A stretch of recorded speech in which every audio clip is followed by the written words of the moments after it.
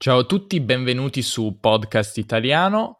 Questo è il mio primo episodio su Anchor e non so se funzionerà, comunque, vediamo.